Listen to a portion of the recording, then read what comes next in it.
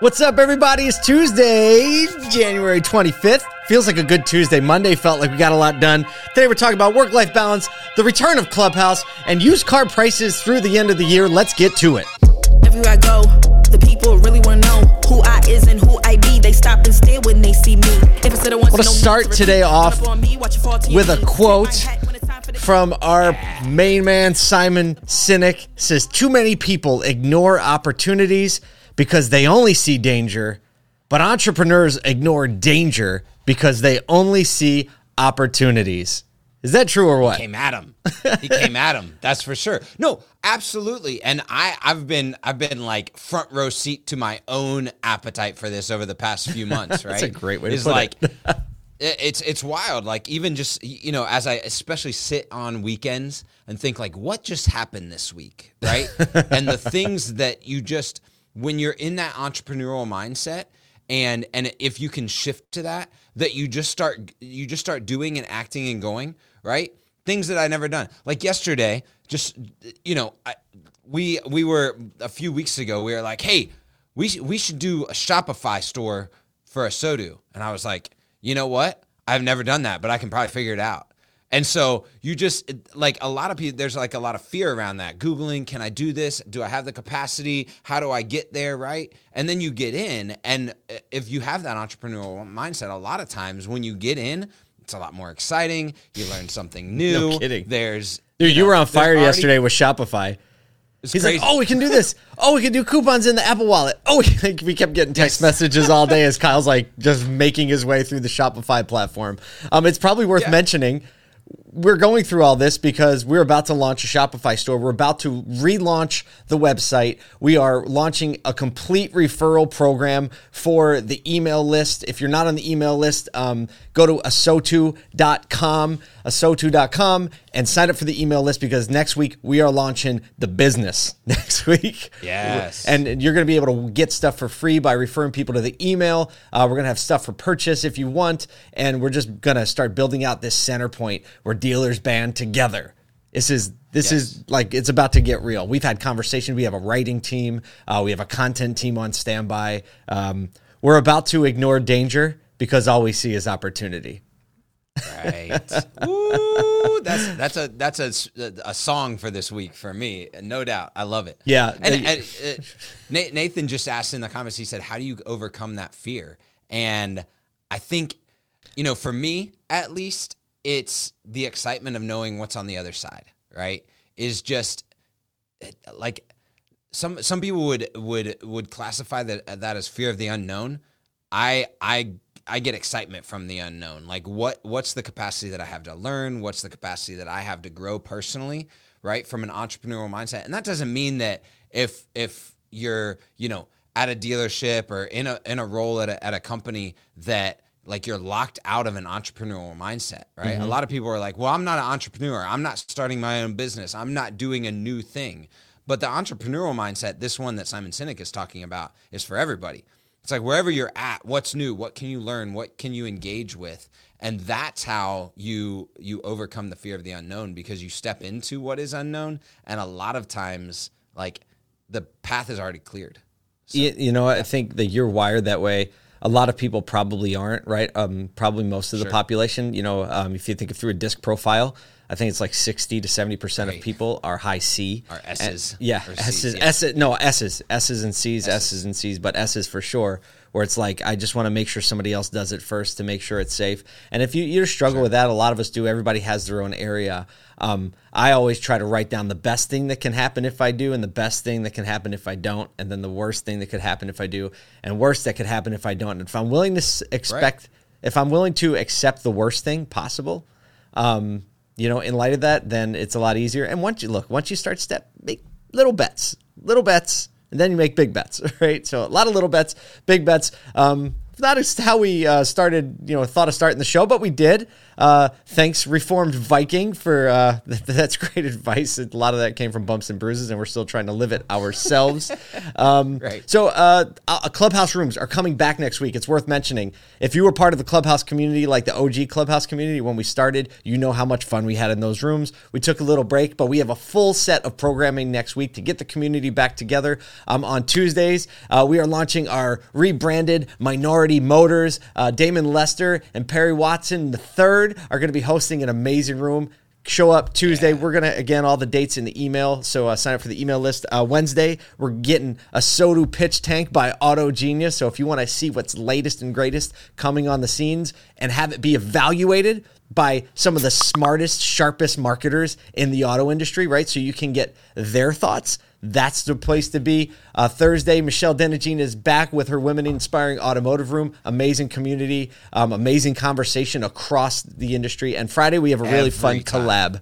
Every time. That's so true. Every time. And we got a really fun collab we're working on Friday. So Clubhouse next week's going to be the deal. Let's talk about some news, Kyle. Let's get into it. Go ahead. You want to hit the first one, or you want me to go?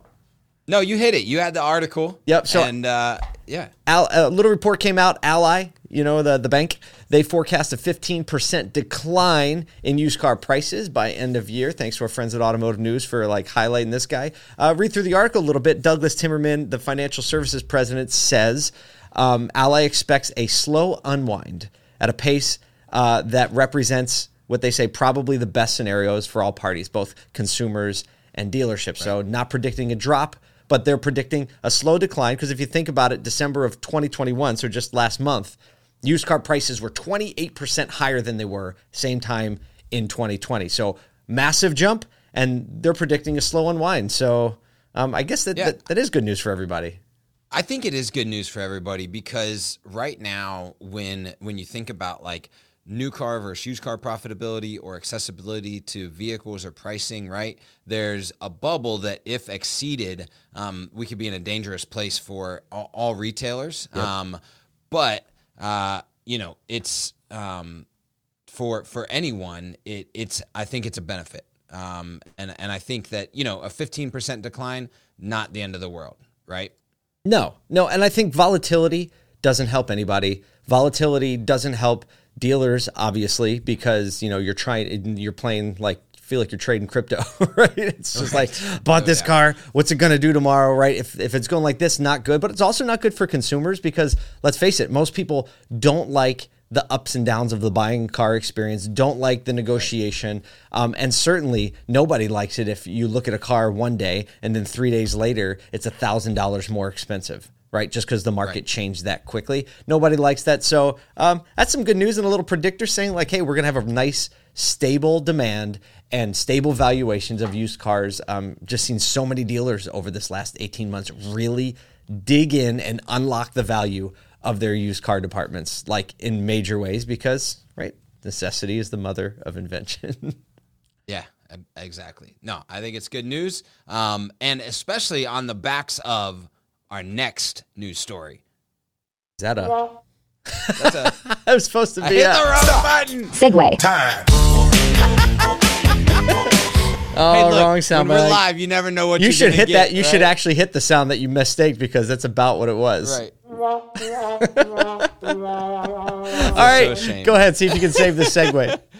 No, yeah. So obviously, if you are not paying attention to the news and the political and unrest with Russia and Ukraine, right? There are some now just thought processes that link, if any action is taken at that in that unrest, that it opens up the China-Taiwan unrest that's kind of always seated there, and that. With Taiwan now being the largest producer of semiconductor chips, no matter their technology, continue to put strain potentially on, chip supply and accessibility to supply chain for technology producers. And that's impacting not just vehicles, but also, computers and other technology consumer goods platforms. In general. So, all consumer goods. So, we're not there yet, but there's definitely the potential for that to happen.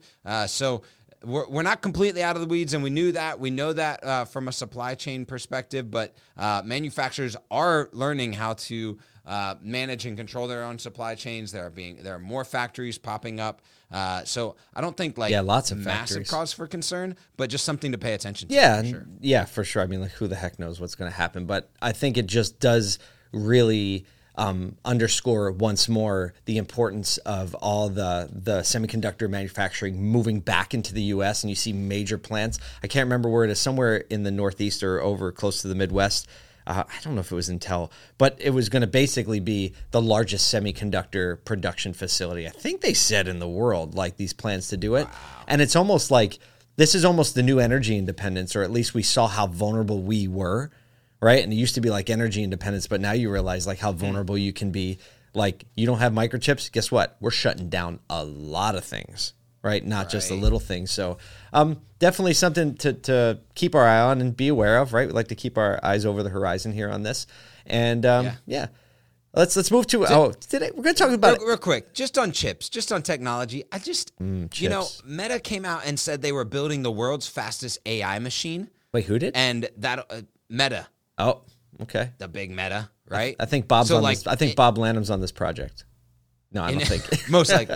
In the next 6 months, we're going to see the world's fastest computing AI machine learning technology presented by a company that is pressing into the metaverse. So, you know, if that doesn't require some level of semiconductors for others to operate within, hey, there's think about big companies also needing this. It's not just auto manufacturers. So, I think there's an Oculus in our future.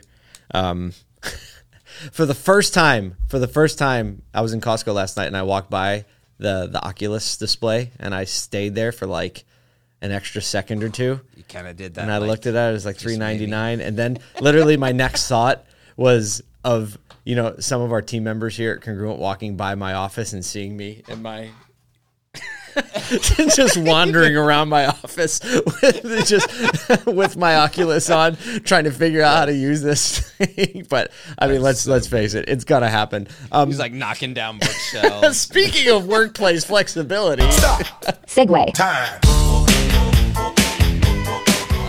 So article in the Wall Street Journal today talking about workers are caring more about flexible work schedules than remote work. 95% of people surveyed want flexible hours, compared with only 78% who want location flexibility, according to a new report from Future Forum, which is a consortium focused on reimagining the future led by our friends at Slack.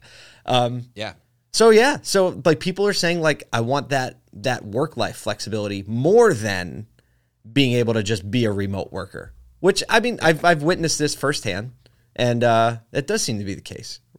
No, I know a lot of like my friends or people in the generation right after me that that I know locally, especially through like the soccer community. Mm-hmm. Their desire is sometimes, you know, to work from 1 to 9 at night because they'd rather stay up late at night with friends and you know, and then be able to sleep in the morning and still be productive, still get the workday done, but have that flexibility, whether it's remote or in person. And then a lot of this is interesting too, especially with our passion for like marketers and creators.